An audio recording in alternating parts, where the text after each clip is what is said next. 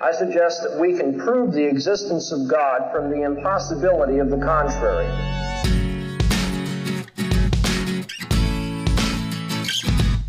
As Christians, we do not give up our intellect.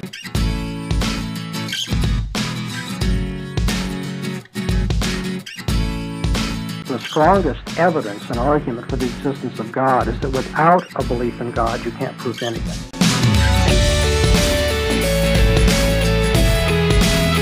How can the law be material? That's the question I'm going to ask you. I would say no.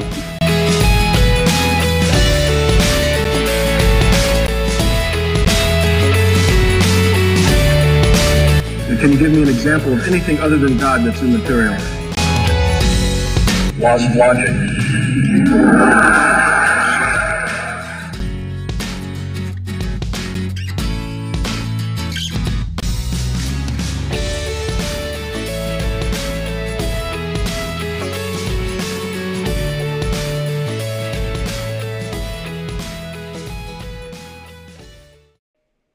Welcome to the Revealed Apologetics podcast. I'm your host, Elias Ayala, and here at Revealed Apologetics, our goal is to equip believers to defend the Christian faith, and we want to equip you to do it in a way that is honoring to God and faithful to Scripture. So sit back, relax, get your thinking caps on, and let's dive into our topic for today.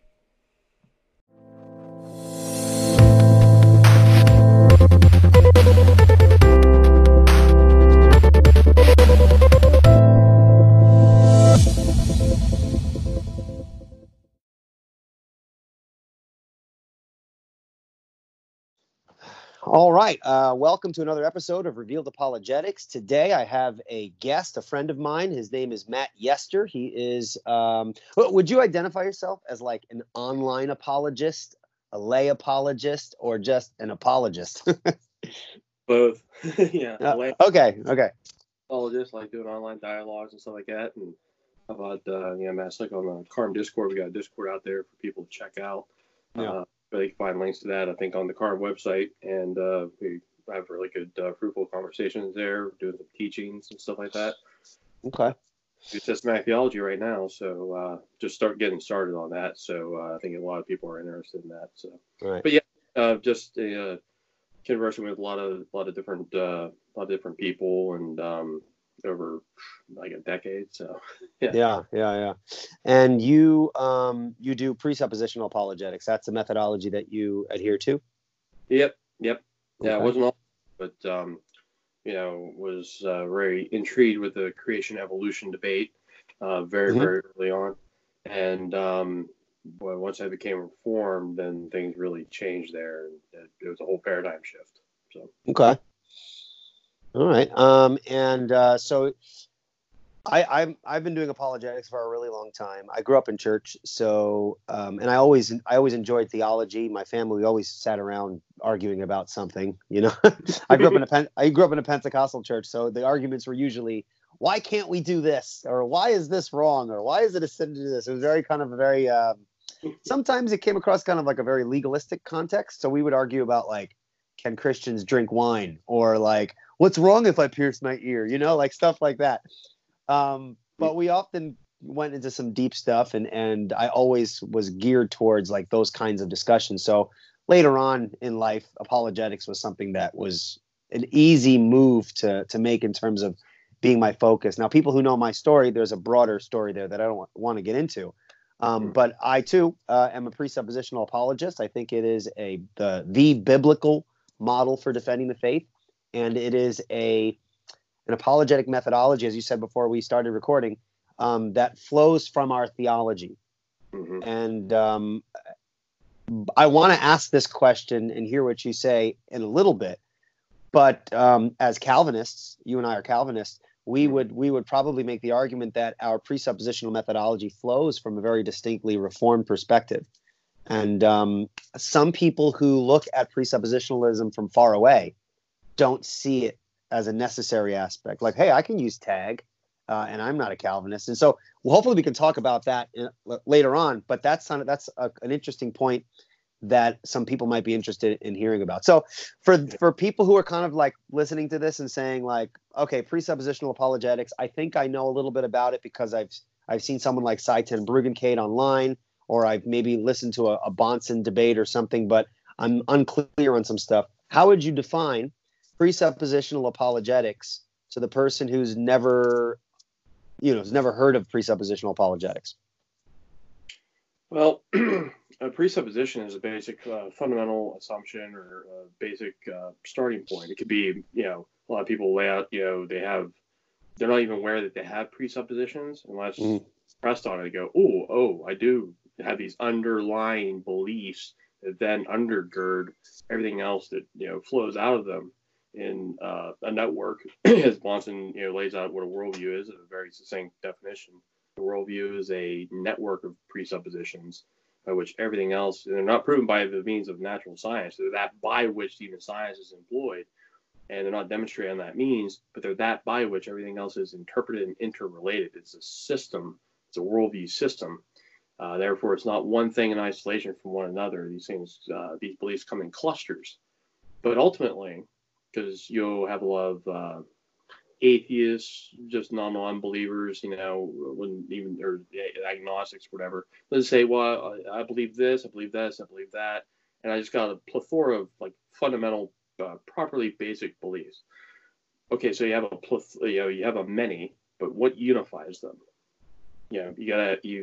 Otherwise you have no unity between them. There's no coherence between them. But if you want to search for unity and plurality, now we press the issue a little bit further. In the nature of the case, there can only be one, I'm going to use a fanciful term here, transcendental ultimate. So it's an argument from the location of ultimacy to everything else we experience as a precondition for our experience. So you would say a presupposition is an elementary assumption that is not itself validated by empirical means or anything like that. We do not appeal to something more fundamental than the presupposition to validate the presupposition. They're our starting point. Would that be right?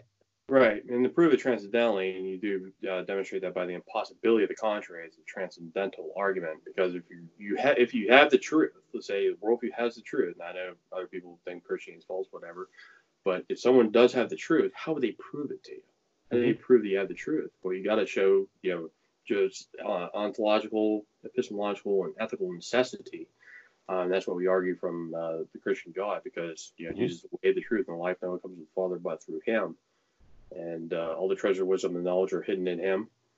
He created all things. So from the stringent worldview of biblical Christianity, we can't argue outside of that on any new fashion. So because the unbeliever can read the Bible too, and they can see if someone's wavering from that. They go, well, here it says Jesus Christ created all things, all treasure, wisdom, and knowledge hidden in Him.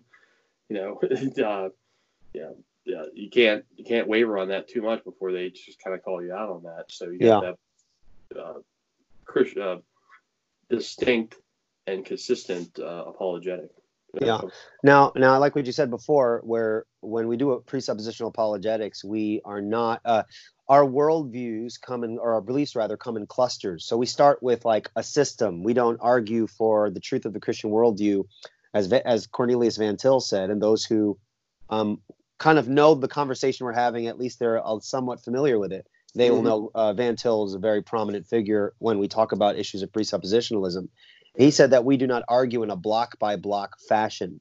Maybe you can unpack that for people and explain what it means for the presuppositionalists not to argue block by block, and why we must argue system versus system. Christian system of thought, the Christian worldview versus the non-Christian worldview. Can you unpack that a little bit? Sure. Yeah, when you talk about a system and a cluster of beliefs, you just can't think about one thing only without other concepts and other things being associated with that. Such as a system with just the three branches of philosophy, because that's what we lay out as a worldview.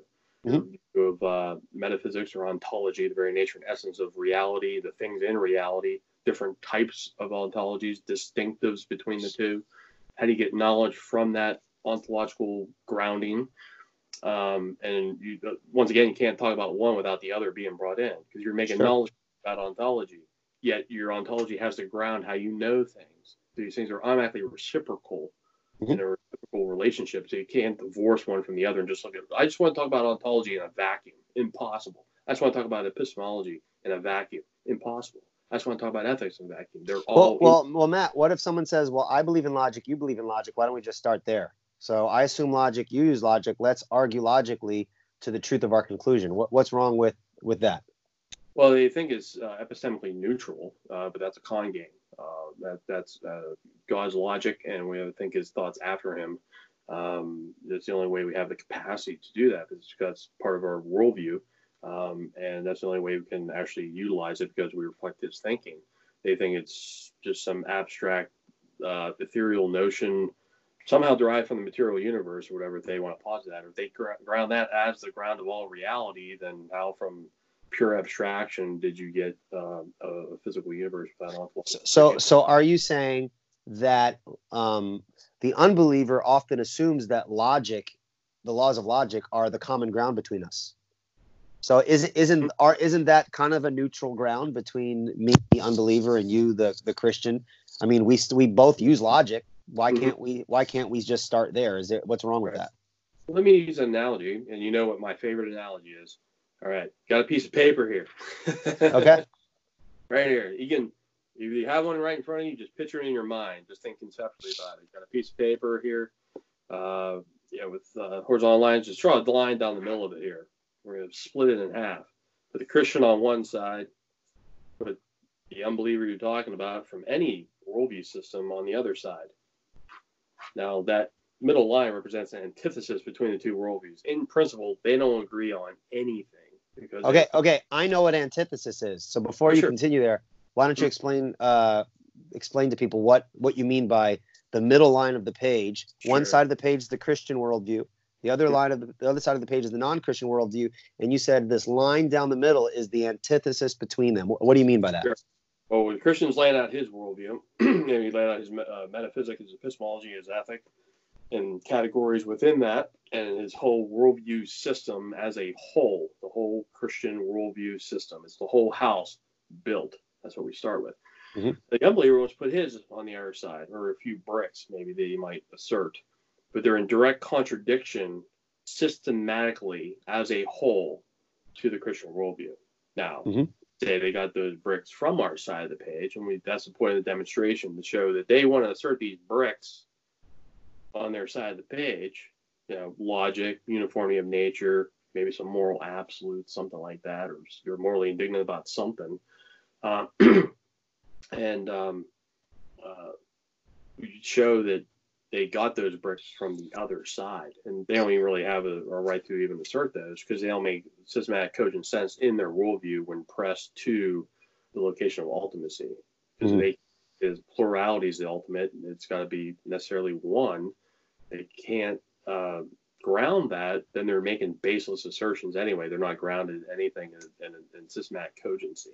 It's almost like want to assert a plurality of like foundationalism, just isolated little bricks. But you automatically assume that there's a relationship between ontology, logic, morality, things like that. They know there's a tie that binds, but I go, what is that tie that binds them together? If you don't have it, then you got these things that are radically disjuncted from each other. So the Christian's laying out his thesis, the opponent lays out his antithesis. He's the opposite of what the worldview is asserting. It's on totally different grounds, even though we'll say, I assert logic, he asserts logic, but the foundation is absolutely radically different. So would you lay out on the side of the page, so you have the Christian worldview on one side of the page, you have and I think I remember you telling me this before in a different conversation. You have the Christian on the one side of the page, the non-Christian on the other side of the page, and you have this line of antithesis dividing the two. And say you both assert logic. So you put logic on the top of the page. So this item of human experience is up for debate. And then you ask the question, this is why I like the paper analogy. Which side of the page can account and ground the specific item of human experience, whether it be logic, whether it be science, whether it be history, whether it be philosophy? And then that's when you argue system versus system. Which system can couch and make intelligible the specific item of human experience? Is that how you would go about it? Right. Yeah, that would be just using symbolic logic. It would be any P. Let's just call it P. T equals any intelligible experience that the person does not doubt from either world. That's just, I can't doubt that exists, and I think I have the transcendental grounding for it. So I go, good, now we can have debate. We both got a worldview laid out. It's called Q. So Christian laid out his Q. So we got the Christian worldview laid out, whole side of the page filled up. You fill it up, all the biblical data, revelational knowledge, stuff like that, and revelational epistemology. And then the unbeliever is going to bring his particular worldview. Not all atheists are alike. They can hold different schools of philosophy, rationalism, empiricism, pragmatism. They'll throw out all kind of wonky stuff. They're not all cookie cutter. Atheists are not all empiricists or strict empiricists like Hume was or something like that. So you're getting nuances there. So that's why it's good that if you're at least picturing in your mind, if you're in like an audio debate or having a front face-to-face dialogue, you're doing it in your mind. You're picturing it. You're just viewing it as two sides of the page in dialectical tension with one another, and you're doing we can get to the internal critique there though, and external, not to do an external critique, but to do an internal critique, which is valid, but to keep that focus on there so you can catch when someone tries to make an external critique, and to keep you from doing it as well. So what's the difference between again, people need to understand this is vitally important. Yeah. Because a presuppositional method is a worldview apologetic, where notice that there's nothing we've said that has appealed to specific evidences in favor of one view over the other. We have not appealed to, look, there's design, although that has its place. We haven't appealed to an uncaused cause of the universe, which has its place. Why don't we, in the presuppositional method, appeal to some of the arguments that we're familiar with when we read a book on apologetics, like the cosmological argument, the teleological argument, the moral argument, the argument from religious experience, arguments for the historical reality of the resurrection of Christ? All have their place, and presuppositionalists can use them. Why don't we appeal to them as directly as, say, those who hold to a more classical apologetical approach? Well, the way Bonds laid it out, when he's laying out different types of proof, he put it in 4 classes.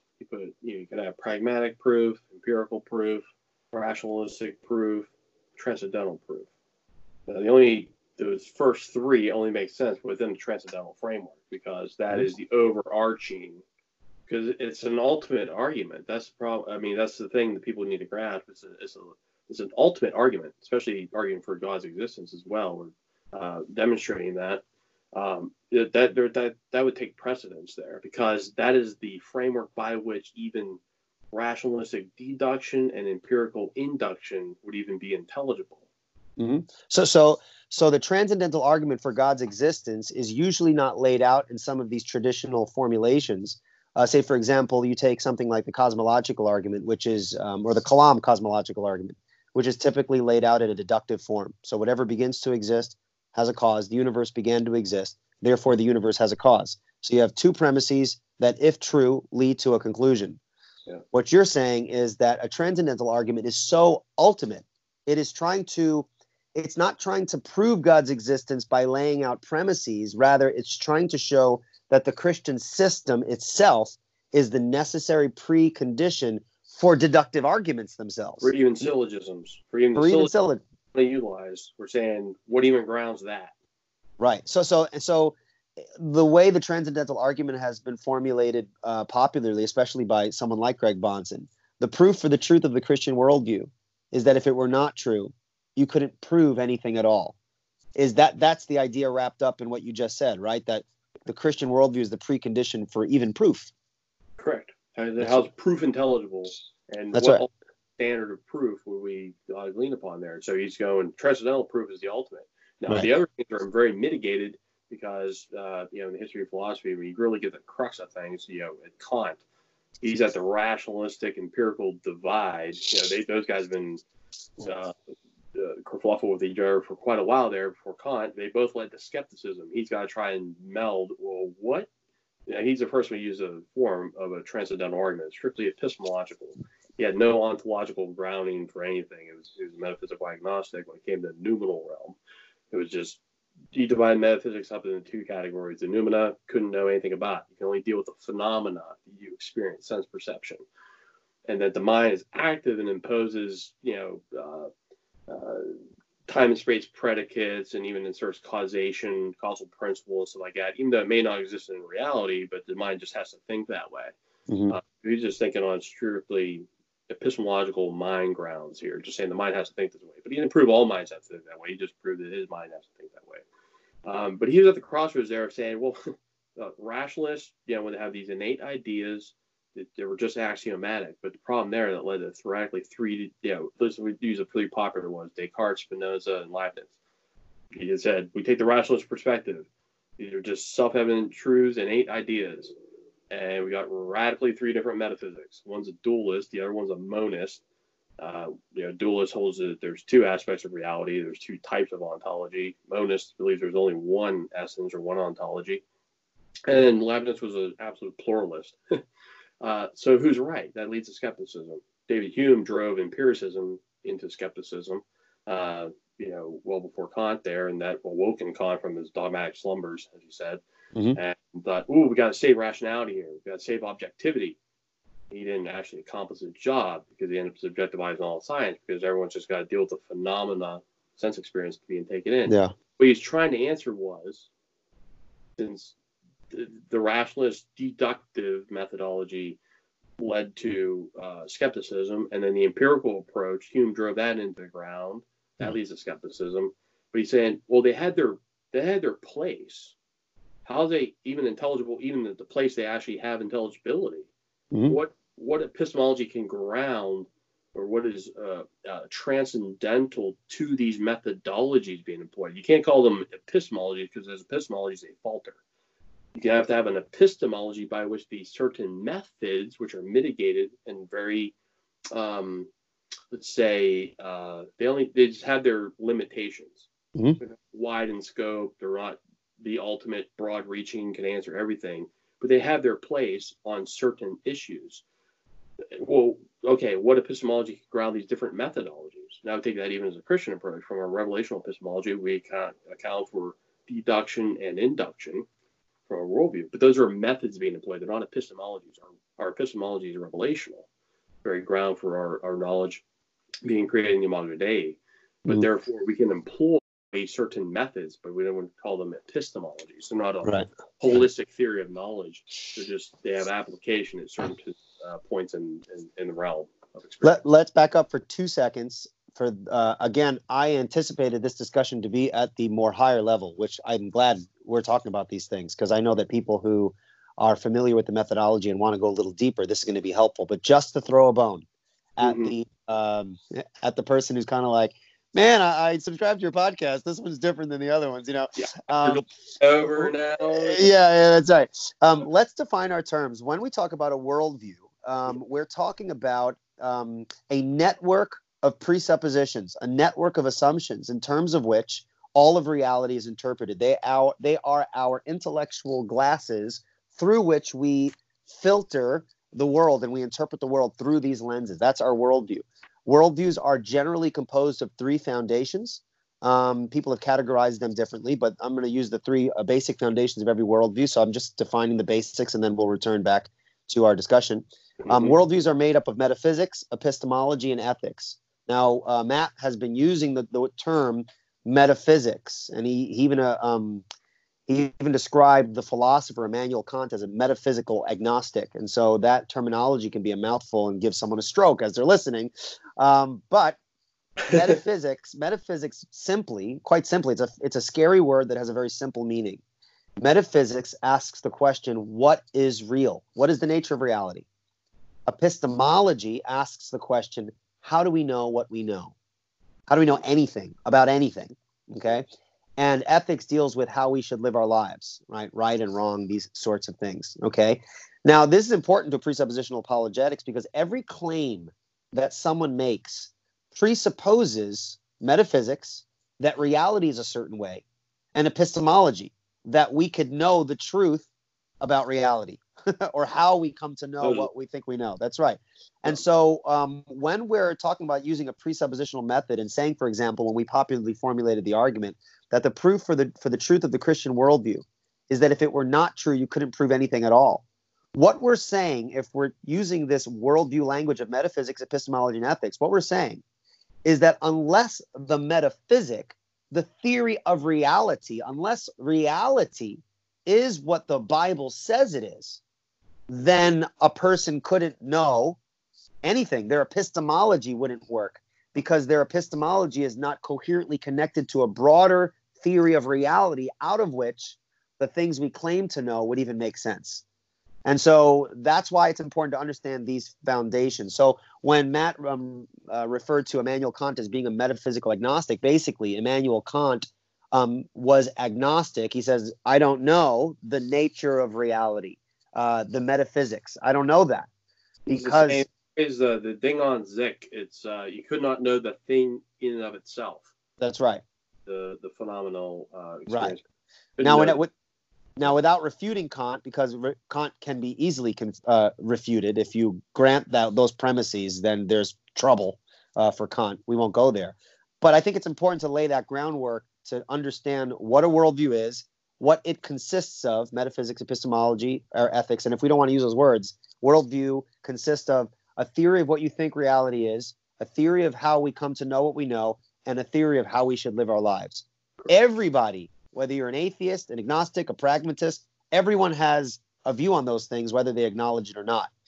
Presuppositionalist wants to show that whatever the unbeliever's metaphysic, epistemology, or ethic, do they hold it together in a consistent way?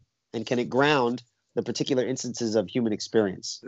Right? Sort of simple there with three categories, which are just branches of philosophy. Now, some people focus on one branch of philosophy, and that's their whole life. You know, that some people are dedicated philosophers. You got one, they're in epistemology, they got one little mitigated theory or whatever. They're not doing it in a holistic, systematic fashion like the grand philosophers were doing. But let's, okay, we lay out 3 points there. Now, let's take a little bit more broad with the same 3-point system. Now, let's go to a 4-point. In that worldview, it also has to answer the meta-narrative. Something I learned from John Frame. He lays it down in his History of Western Philosophy. That all the worldviews, you got to answer some more questions as well. Not only about those categories, but 4 more as well. Nature of origins, why man has problems in this world, what's his solutions, and where are things going. Now that's from the secular view. I use secular terms there.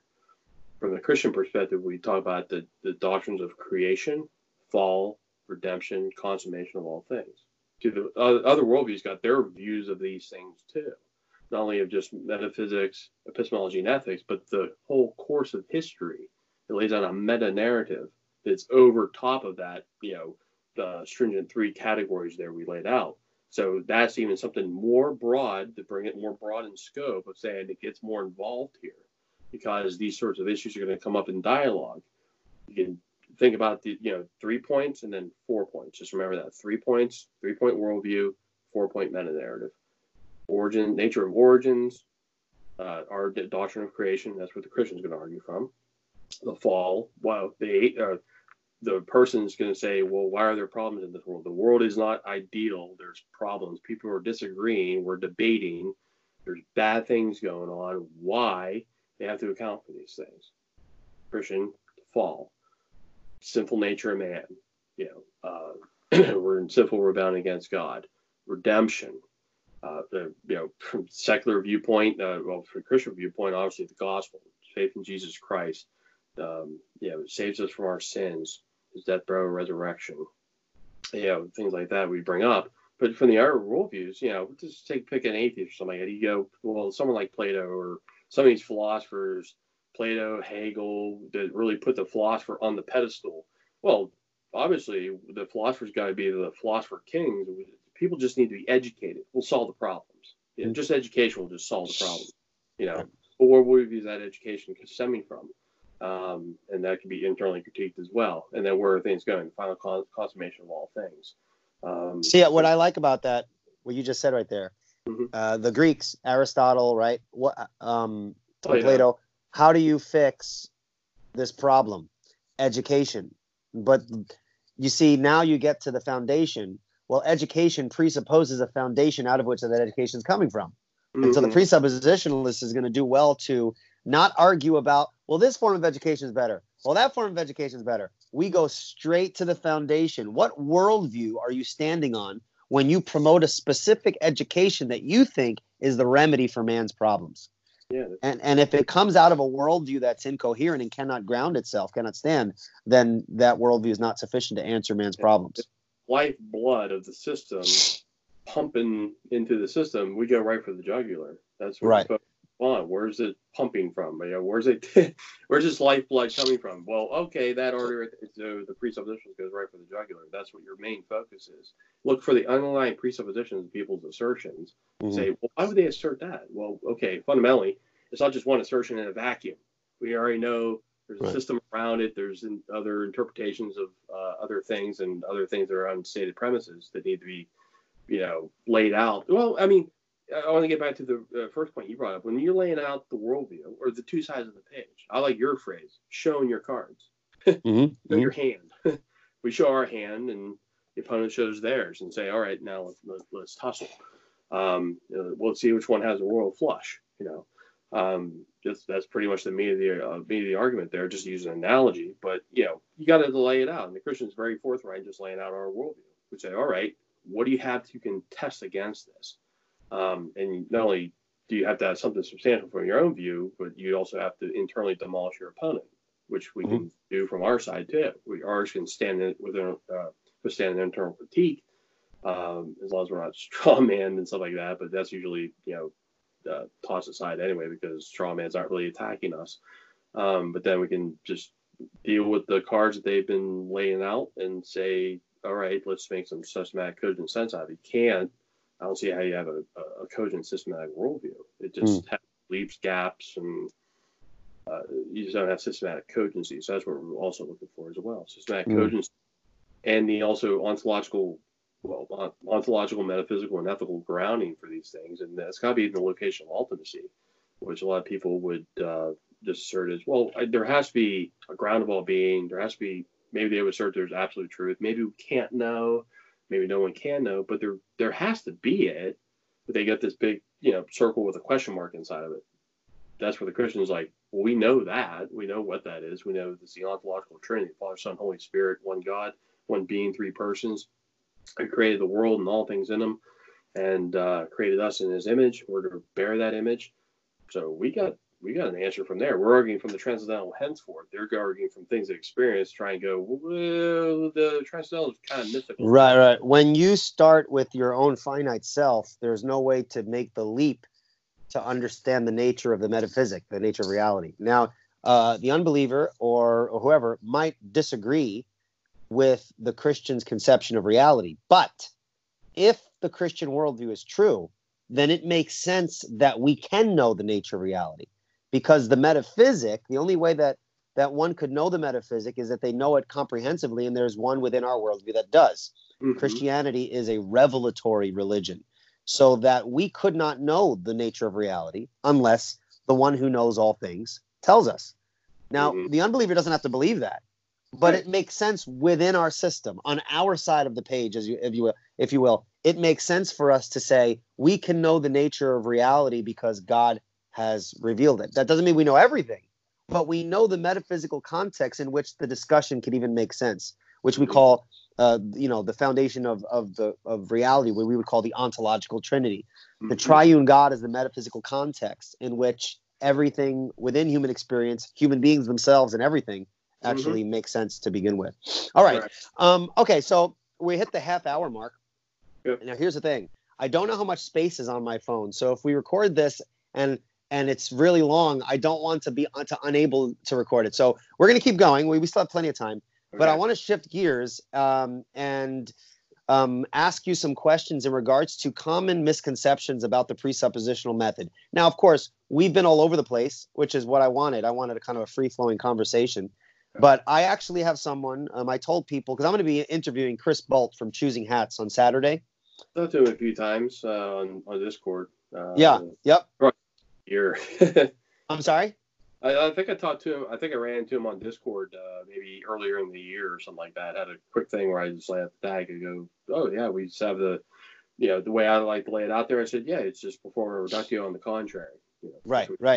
So I'm going to be talking to him on Saturday. And so I asked people if they had any questions to send me some questions. Now, so far, I only just have a couple, but I wanted to take for you to have the opportunity to answer some of these, which I think are great. I think this person is a Christian.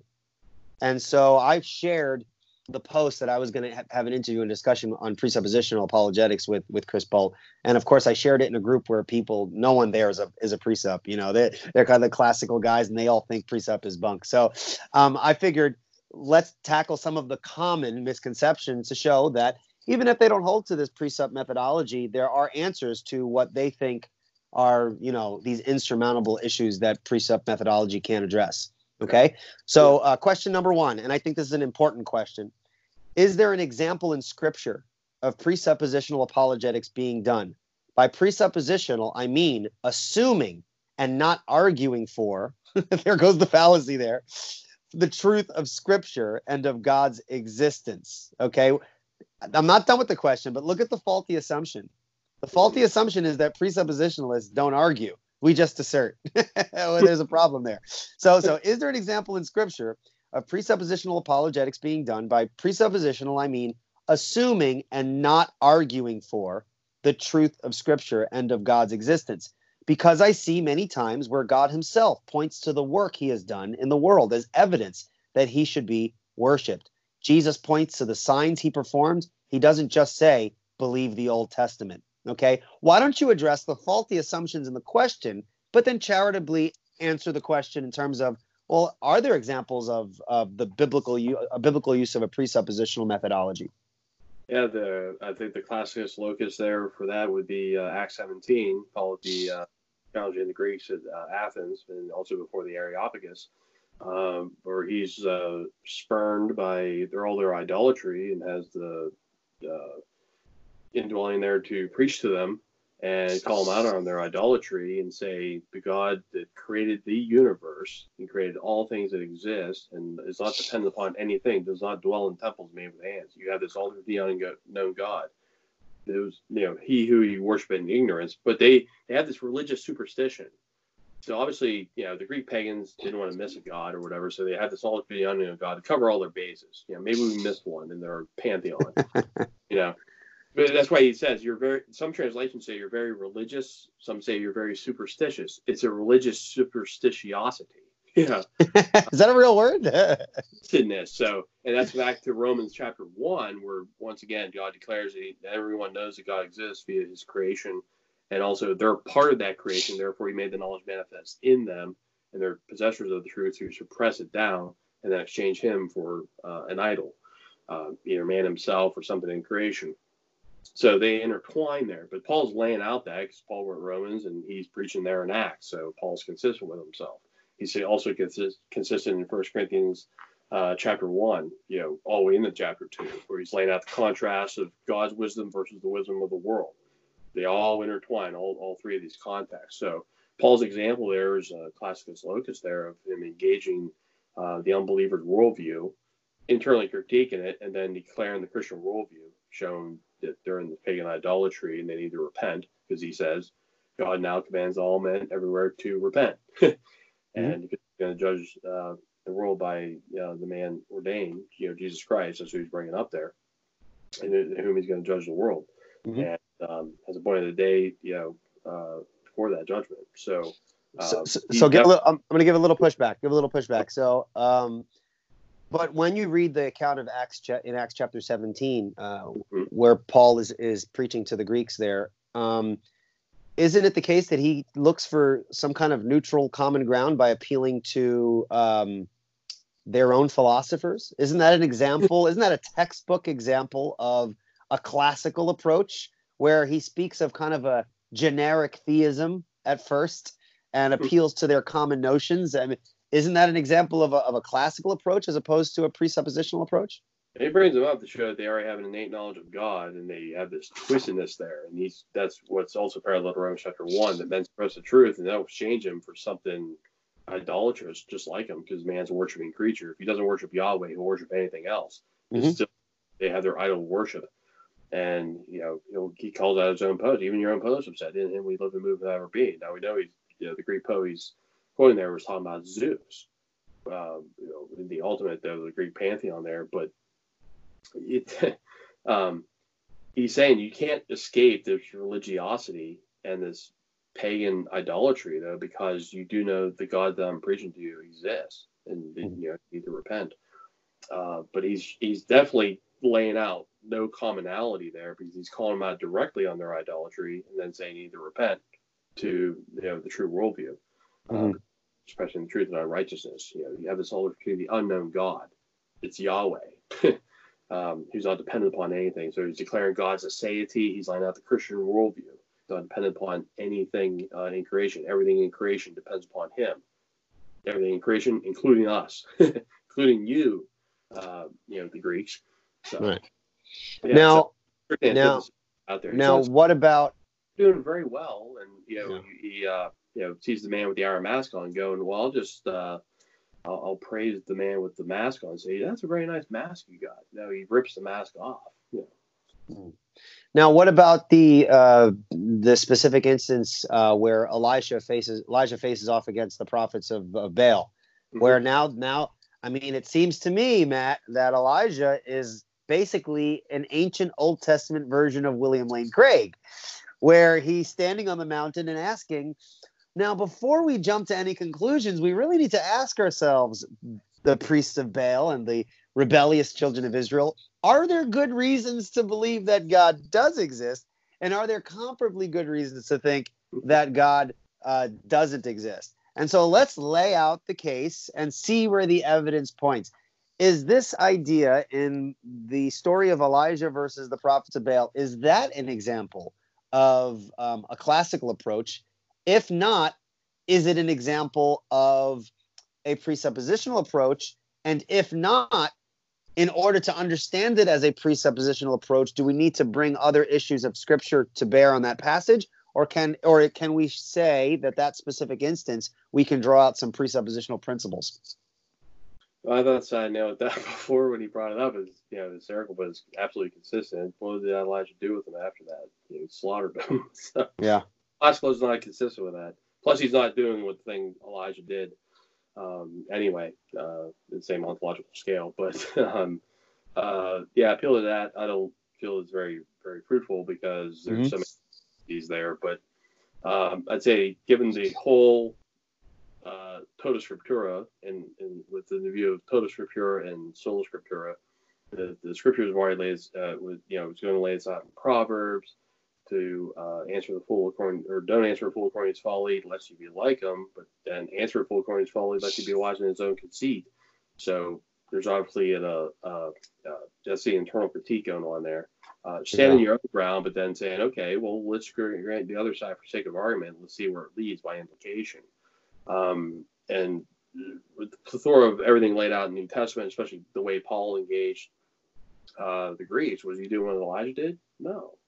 And once again, he begins to slaughter the people after he laid out his apologetic. But real quick, just to give some pushback, he may have slaughtered them, and I think the classical apologist who looks at this story admits, they were slaughtered. However, he did lay out a test. And so let's see where the evidence goes.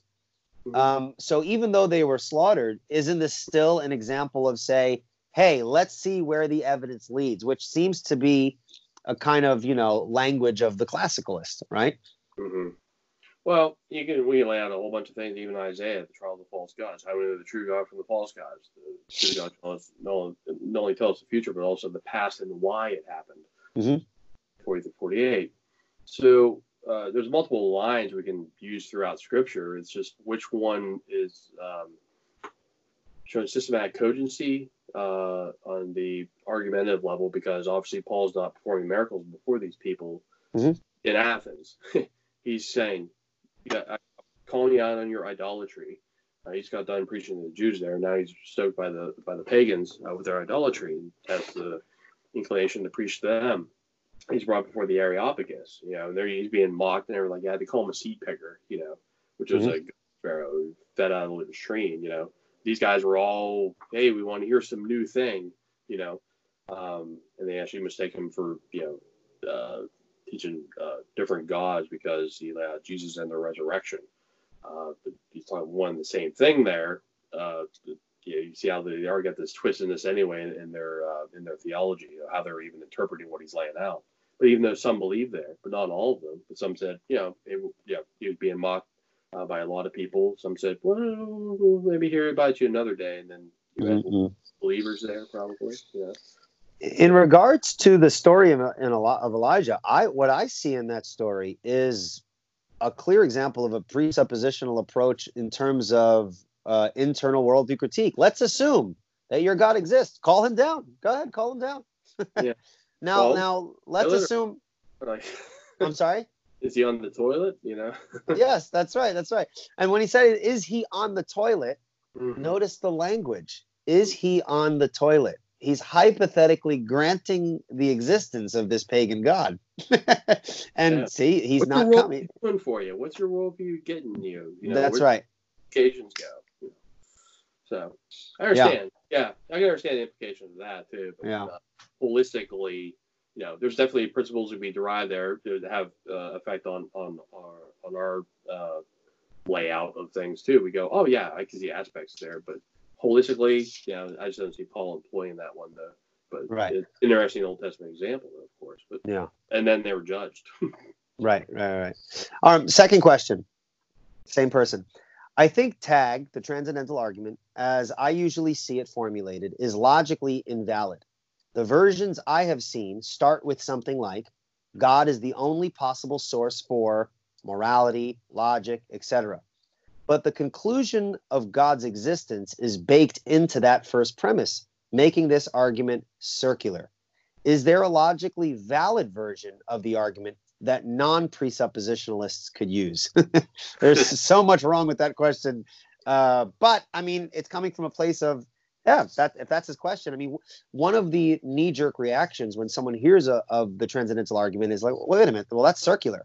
You can't assume God in order to prove God. Why when someone goes up to a presuppositionalist and says, you're engaging in circular reasoning, why when someone asserts that, the presuppositionalist shrugs his shoulder and says, and? And I would say and, because I don't think that all circles are fallacious. So why don't you explain that for us? Yeah, well, we say and you are too. It depends on what circle you're standing in, the one that implodes upon itself or not. So, what do you mean, Matt, that everyone is standing on a circle? Right. Well, we're talking about what I laid out before, when I talked about, maybe you have someone lay out, well, I got this foundational belief, this foundational belief, this foundational belief, say 4 foundational beliefs, whatever they want to assert. Uniformity of nature. I like using logic. I like learning things. I believe it's absolutely morally indignant for this person to go to war against this other country. Whatever. They'll be morally indignant about it, or torture of animals or something like that. Sure. For puppies. They'll have to stand up on something. Okay, so you got these basic foundational beliefs, human dignity, value, or something like that, maybe, they'll assert. So, okay, so you got these bricks. What unifies the bricks? So that's going to be your location of ultimacy, the ultimate grounding for unity, which they'll put a big question mark, but still, that is the grounds from which they're arguing from. They just don't put a label on it, or it maybe can't be known, but ultimately there has to be a base of reality. You got the infinite regress. So if you have, once again, if someone's arguing for the truth, they say, I got the truth. Well, that would be the starting point in order for the truth or falsity of anything that you're going to experience that you want to put a claim on. So how would I prove the truth to you? I got to assume the truth in order to prove and demonstrate that it is the only truth. And I don't know how someone could actually refute that, because you're trying to say, well, how can I falsify the truth? Well, if someone's actually laying out the true worldview to you, then it would be insurmountable. But once again, all philosophies are circular in that fashion, because they're going to appeal to that location of ultimacy. Whether they claim it or not, they believe it exists. And they make the mere formal claim that there is absolute truth. Maybe no one can know for sure, don't know what it is, but there has to be it. Otherwise, why are we even debating? In reference of non-grounding, like what? Right. So basically, the starting point, the methodology, and any conclusions reached are ultimately going to be reciprocal in a fashion there, because it's always being employed, even in the methodology. Yeah. So granted right from the very start, but if that's the truth, then there's no problem with that. I like using the analogy of on an empirical ground, just saying, well, could you study the eyeball, without using the eye? Even while studying the eyeball, you're using the eye, using the eyeball. So basically, the reason why presuppositionalists don't have a problem with the circular nature of the argument is that, one, not all circles are fallacious. When you're dealing with ultimate issues, then those are ultimate. You don't demonstrate an ultimate by appealing to something more foundational than it to validate it. Yeah, let me add clear distinction there, because we're not arguing on the same plane of ontology, because we're appealing to God as the ontological creator, the creator-creature distinction, or creator-creation distinction. Christian worldview, there's a dualistic metaphysic there. God, which is totally ase. He has total, he's not dependent upon anything for his existence. He's self-existent. The creation is dependent upon him. That's the realm of contingent experience, especially from our vantage. The creator-creature distinction can't be conflated and melded into one, as if we're arguing on the same plane. Now, on the human level, are they ultimately arguing in a circle viciously on that level? Sure. But the Christian has the broader context to where he's not engaging in that vicious circular reasoning. When we call it virtuous, we're saying that this reasoning actually, the philosophy and theology saves reasoning. Van Til's like, call it whatever you want. This saves reasoning. It saves your philosophy. It's when he's talking about salvation, he's saying this saves philosophy. Yeah. Because absent this, you're dead. You're dead. Your philosophy is dead. Yeah. Next question, and I think this question again, these types of questions. I'm glad the person is asking this question, because this is just based on a fundamental misunderstanding of presuppositional apologetics. And this is not to talk down to the person who asked the question. These are good questions because they allow opportunities to clarify. So here's the question. Is there something wrong with giving someone evidence? Okay. Is there something wrong with giving the historical case for the resurrection or the teleological argument? I mean, the arguments work. They're sound, right? This is what the person's asking. So basically, is there anything wrong with giving teleological, cosmological, historical arguments to defend the Christian faith? Is there anything wrong with that? I'd say, absent of a transcendental framework, if you're not dealing with a worldview apologetic and you just use those in isolation from it, they're poked full of holes. The atheist can poke full of holes in all three of the classical main arguments, like ontological, cosmological, and things like that. So, because it's arguing from something within creation or from man's finitude to ultimately God. Got all these hurdles to get over, plus they can stop arbitrarily at some point anyway. They can stop at a naturalist pantheistic God. If you start within that, because they go, well, if you guys say everything that exists has a cause, or everything begins to exist as a cause, and you just say, well, God didn't have a beginning, well, I can just say the universe didn't have a beginning, and they'll just, they'll stake their claim like right there. They're not going to budge, because they go, but you stopped at some point, so I got to stop at some point. I could be as arbitrary as you. You're not starting from the location of ultimacy and reasoning down from him. You're starting with something that he grounds and arguing to him. It's just in reverse. And when you do that sort of thing, the unbeliever can stop you at any point and just go, well, I can just poke this full of logical fallacies here that you're making, because you're not putting it. You can put those arguments within a transcendental framework. They make sense because it undergirds it from those logical jumps and stuff like that, because we're not talking about just causation absent from God. We're just saying, well, causation, therefore God. We're saying God, therefore the intelligibility of causation. Those are not arguments. Right. So the Christian worldview is the necessary worldview context out of which one could have knowledge about anything, a foundation for logic, a foundation for arguments, a foundation for even making sense out of cosmological arguments. Problems. That's right. With each other. So within the circle, the only reason why within the circle, that is the only circle that can make knowledge intelligible, the only reason why a historical argument, ready? The only reason why a historical argument can make sense in here is because it is couched within the broader worldview framework. Right. So in that sense, within the Christian worldview, I could make a historical argument. However, we do not make the historical argument pulling it out of its Christian worldview context. because we believe the Christian worldview context is the only context that can ground knowledge. So if that's true, then how can we tear historical arguments independent of that system and talk about it over here where there is no context out of which it can make sense? Yeah, why pull one ingredient out of the entire enchilada? Just throw the whole enchilada out. Yep. Okay, that's good stuff. So there the viewpoint, even on a historical grounds, because the Christians got a completely different view of history. We've already laid out with the meta narrative too. There's a difference between talking about the history of philosophy and the philosophy of history. Those aren't the same terms either. So one has a view of history from their philosophical perspective, which is going to be contrary to another person's viewpoint as well. So we're going to be interpreting even history itself differently. Right. And the standards, that, and scholarship and stuff like that. Yeah, sure. Right. Yeah. Very good.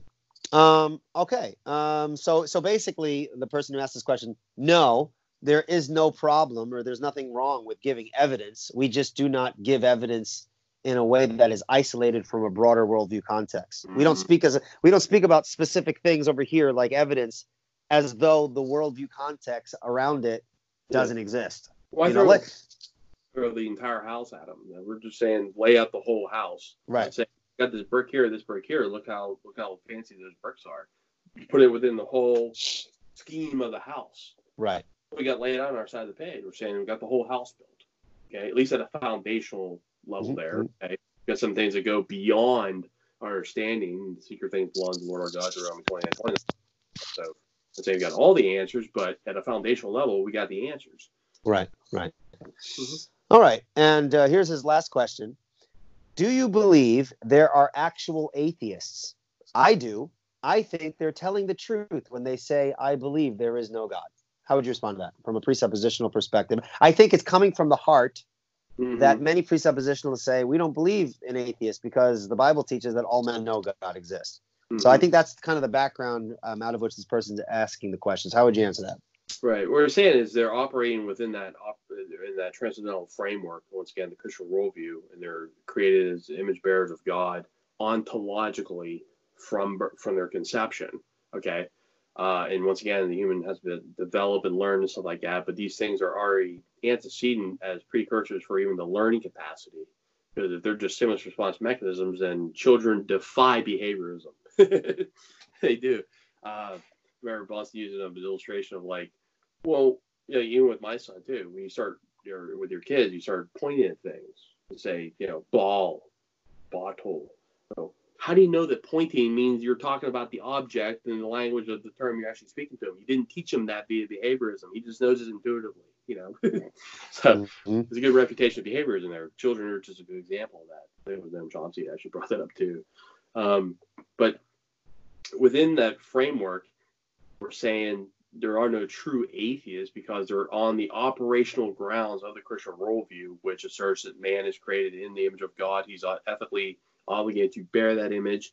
He's going to think God's thoughts after him. He can't avoid wanting to think rationally, in certain contexts and stuff like that, but he's going to be self-contradictory, in his philosophy that he wants to lay out because he suppress the knowledge of Yahweh and then exchange him for something else. What does Romans 1 say? They're professing themselves to be wise to become fools. They become futile in their thinking. Their foolish hearts are darkened.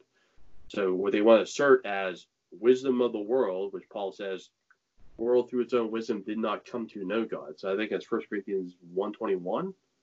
That's just right there. Paul's laying out a refutation of natural theology that man on his own autonomous grounds concludes God exists. He said the world through its own wisdom did not come to know God. Right. God made it manifest in them, Romans chapter 1.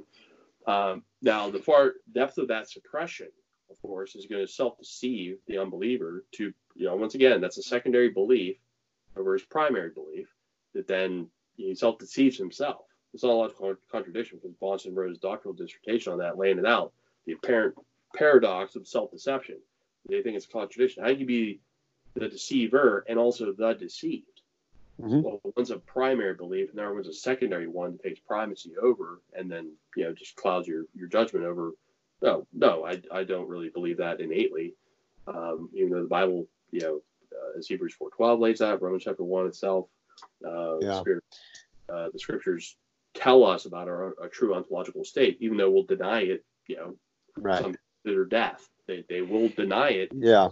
heart of hearts that God exists. I think in a very simple way, when you ask the question, do you believe there are actual atheists? I do. Well, it's not an issue. Do I believe there are actual atheists? If this person's a Christian, what does the Bible say? Does the Bible teach that there are atheists? I don't think it does. Yeah, I think in Ephesians chapter 2, the term atheos is used there, but it's without God. And I've heard interpretation. I think it was by Greg Bahnsen. He didn't really ferret it out, so I'd have to investigate it further. But it actually means abandoned by God.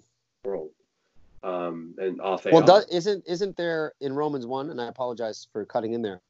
Isn't in Romans 1 where it says, and knowing God, they did not glorify God? Isn't the Greek there nontes ton theon, knowing the God?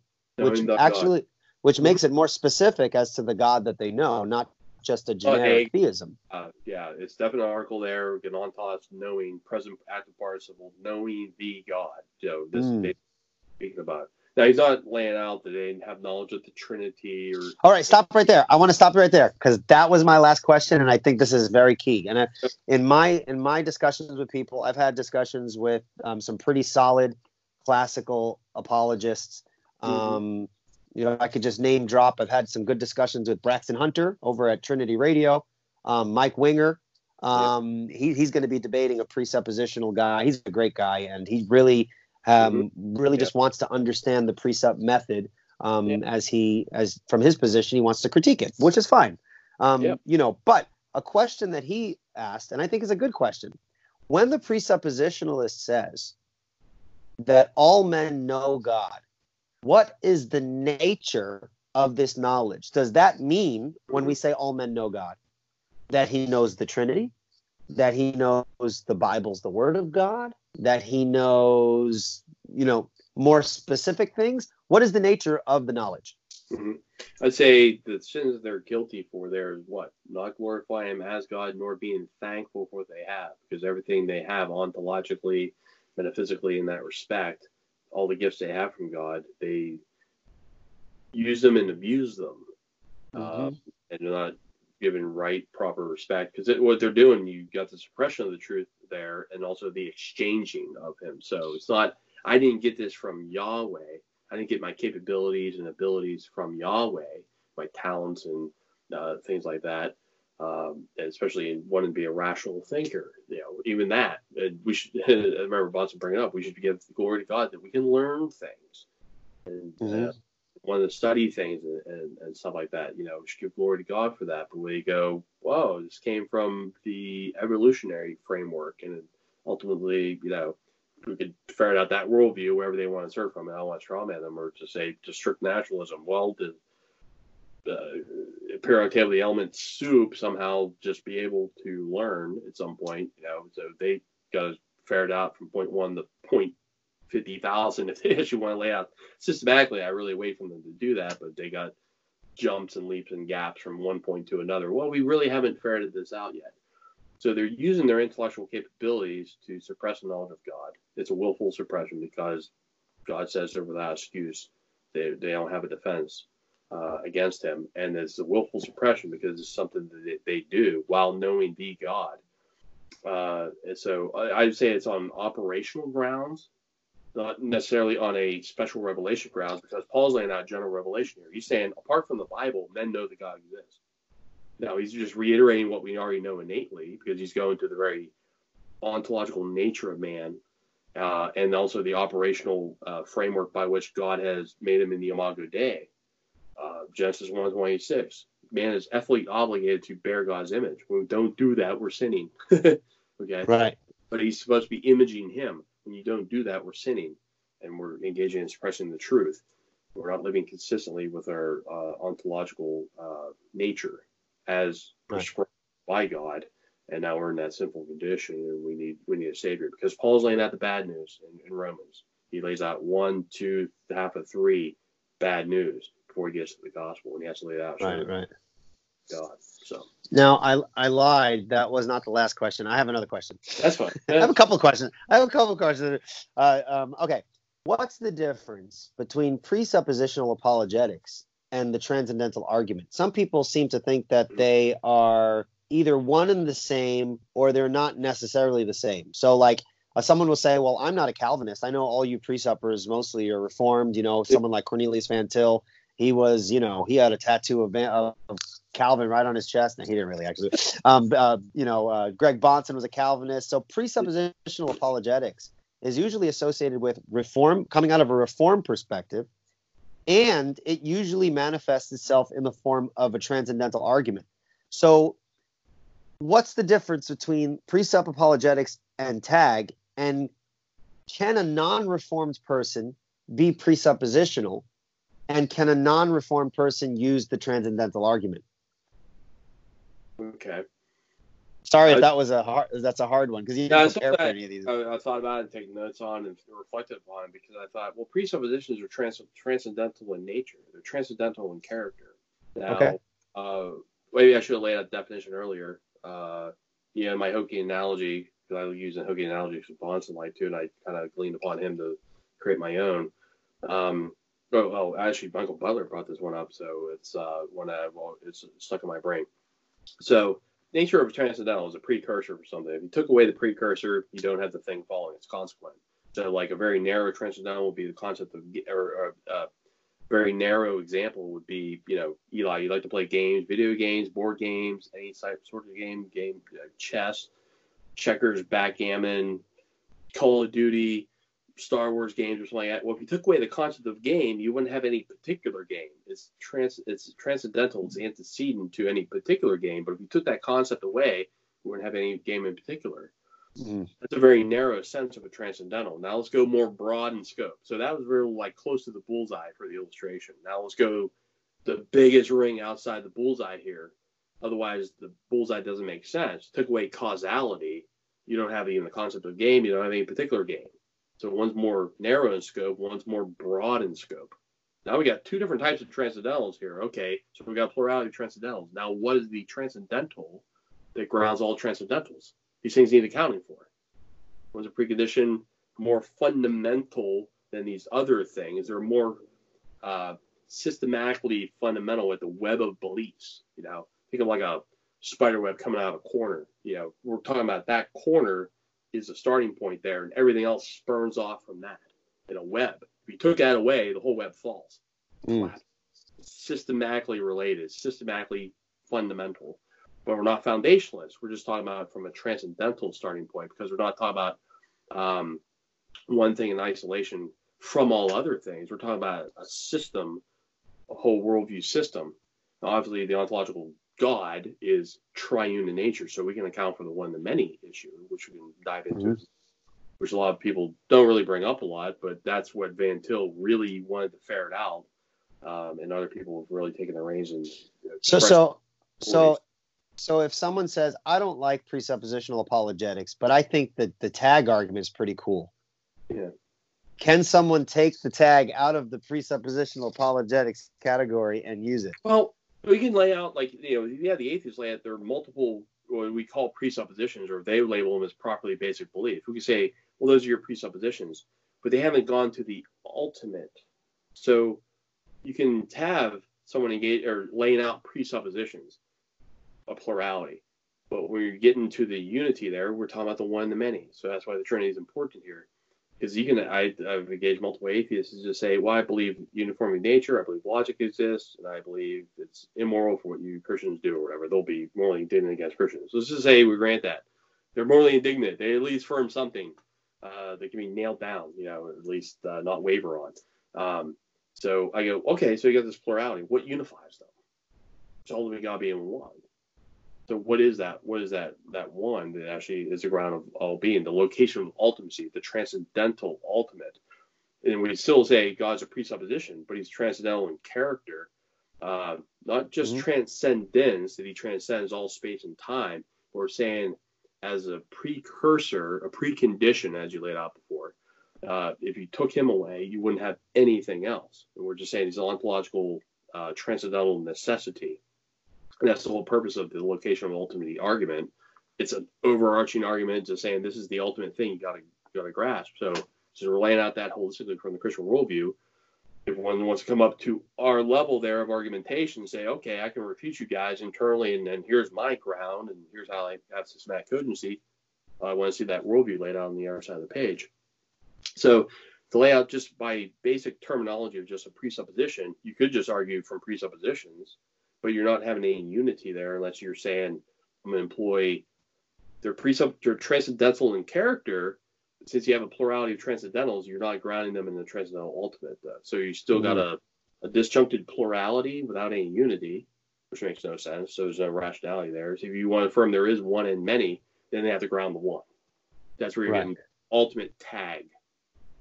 That's how I would distinguish between, you can just argue presuppositions inconsistently and just say, I got a plurality of presuppositions, you got a plurality of presuppositions. We never get anywhere. Unless you want to, ground and say there's a unity to this diversity. Now we got the overarching tag, aside from just strict, quote unquote presuppositions, plural. Okay. Even though the ultimate tag would be presuppositional in character, because he's also presuppositional, or it's a presupposition, but he's also it's also transcendental in character. Mm-hmm. So it just needs to be on paper a little bit more. You can see the distinguishing there, because we say we're presuppositional transcendentalists or transcendental presuppositionalists. Either way you want to flip the term, you're employing transcendental necessity to the presuppositions. Yeah, that's what we're saying. So in a very basic way, that was an answer. I'm glad you unfolded it, but let's make it even more simpler. So you have 15 seconds. Ready? I'm not a presuppositional apologist, but I like the transcendental argument that you guys use. Is that good? What would you respond in 20 seconds? How would you say? Why does he like it? Well, because I think it has a practical use to it. I can use it. I think it has a strength to it. I just don't. Presuppositional apologetics is not equivalent to the tag argument, right? Hypothetical person. Yeah, employ the tag because they're transcendentalists. So yeah. Because we're arguing from the location of ultimacy, the ultimate transcendental, engaging in presuppositions that people have engaged in their presuppositions about the nature of reality and knowledge and how you should live, your lives. And we do it from that viewpoint. So that's the whole purpose of laying out two sides of the page, laying out their presuppositions. So you got the plurality there. You got your metaphysics, epistemology, ethics. That's a plurality. Mm-hmm. There's three categories there, but what unifies the three categories?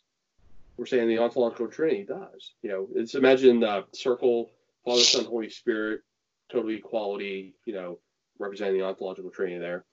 And then branching off from that, you got three philosophical categories in that meta-narrative from his creation, and the creator-creation distinction there already laid out, our dualistic metaphysical framework. So we're laying out our side of the page. And the other side's going, well, I got these things in these categories, but I have no unity between them. I can't harmonize them. They believe there are relationships there, but they have to even ground what a relationship is, what a conceptual relationship is. These are things that are not verified by empirical standards at all, but they're that by which they want to employ even in empirical investigation.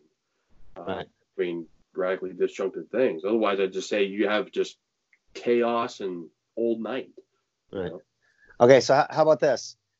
All right, Matt, I'm not a Calvinist, man. I am an Arminian, or I am a traditionalist. Maybe I'm Leighton Flowers or something. Maybe Leighton Flowers. He's actually subscribed to the podcast, so he'll probably hear this. But cool. not taking pot shots at Dr. Flowers. Say you're not a Calvinist. Yeah. Can a non-Calvinist be, in any consistent way, a Can that person use presuppositional apologetics consistently?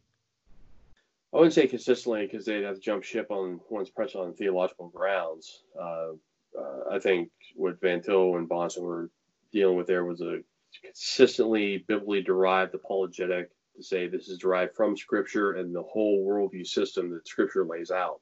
Mm-hmm. It's our metaphysics, how we know what we know, and how we should live holistically. So issues of God's sovereignty, the creator-creature distinction, free will, stuff like that are going to get into that as well. And it's dependent on how you preach the gospel to someone. So it has that. Once again, the purpose of apologetics, I think it has to be emphasized, because I had to learn this too. It's something I always got to keep bringing back up in my mind, because sometimes we get into this intellectual rigor and intellectual fisticuffs. We forget about the overarching umbrella, which is the evangelistic context. So apologetics is always a subdivision within evangelism. So evangelism has to be first and foremost. The subdivision within that is to engage in apologetics, not right. That's so important. Yeah. And I had to definitely flip on that many times, where you lose sight of it, and you gotta kind of go, I gotta check myself. Gotta think evangelism first and foremost. The whole time I'm engaged in apologetics. That's the overarching umbrella by which apologetics should be employed. So I want to make that too, because it's something I got to call myself out on multiple times. Yeah, we can get so wrapped up. We can get so wrapped up in so focused upon that. It's like, oh man, I didn't even bring up the gospel to them. Right. I mean, they know what perspective I'm coming from, but they need to hear that gospel. I need to hear that gospel preached too. You know. And we kind of lose sight of that. Just, I could debate philosophy with someone for 1 or 2 hours, something like that, and I went, "Oh, stop! You've done it. You've done it for 4 hours. I've listened to it entire." So, yeah. He's trying to be modest. I could go for 2 hours. No, I've listened to you for 4.5 hours. Go with somebody. I mean, lesson, because you self-reflect upon that. I'm like, well, man, okay, answer that point, but man, I could have brought the gospel right there. Right. That was like key right there. So it's trying to pick up on that, not lose sight of that, which will only be called out upon too, because we're all easy to do, because you're trying to deal with a whole bunch of stuff in your head and stuff like that. Well, if he brings up this, what if he brings up that, blah, blah, blah, focus upon evangelism, the answer will flow forth. And that's another point too. I was teaching on some apologetics to some newcomers to the CARM server on Discord. Guy was coming from, he teach me philosophical apologetics. I go, no, we'll teach you theological apologetics, because philosophy, once again, is owned by God. So we're going to put it within that framework. And I had to bring it up to him that, make that a subdivision. Apologetics is a subset of evangelism. We got to be gospel oriented first, foremost, and can't lose sight of it. Otherwise, you go hayward on there. And lose the ultimate scope of things. Yeah. Now, I guarantee for the people who are listening to this, they are going to find this conversation immensely helpful. Now, we're going to end here only because I don't want the video to be too long, because then I'm going to have trouble, like how it kind of downloads and shit takes forever if it's like 2 hours long or whatever. But I'm going to manipulate you now, and in public for everyone listening. You're coming back and we're discussing another issue. You're going to say, yes, Eli, we're going to do this again. Let's do this, right? Okay, Eli. Yeah, very good. So here's the next topic we're going to talk about in some time in the future, whenever you want to. And I know that a lot of people would be interested in this. Ready? The proof of the Christian worldview is that if it were not true, you couldn't prove anything at all. People say, well, that's great. How do you know that it's the Christian God specifically that grounds all of these things? And Mr. Presupper, you don't prove your point by merely disproving someone else's viewpoint. You hear this stuff all the time. So next time, maybe we can talk about specifically the transcendental argument and why it demonstrates the triune God and not the God of Islam, not the fake Christian God, or a God that is perhaps a quadrinity as opposed to a trinity or something like that. So would you be willing to talk about that, and we can get into issues of the one and the many? And I think people would really find that super fascinating. Yep. And that's going to be a hint there. That's the one that slices through the majority of the worldviews. Yeah. Perfect, man. Well, thank you so much, bro. I love guys, just to let you know, Matt Yester has helped me in my own personal studies. I've listened to and digested so much of Greg Bahnsen that I lost count how many things that I've listened to. But Matt has actually helped me fill the gaps in my understanding as to what I learned from Bahnsen. And he's been able to explain some issues that I missed when I did those studies. And so I've really appreciated his insight.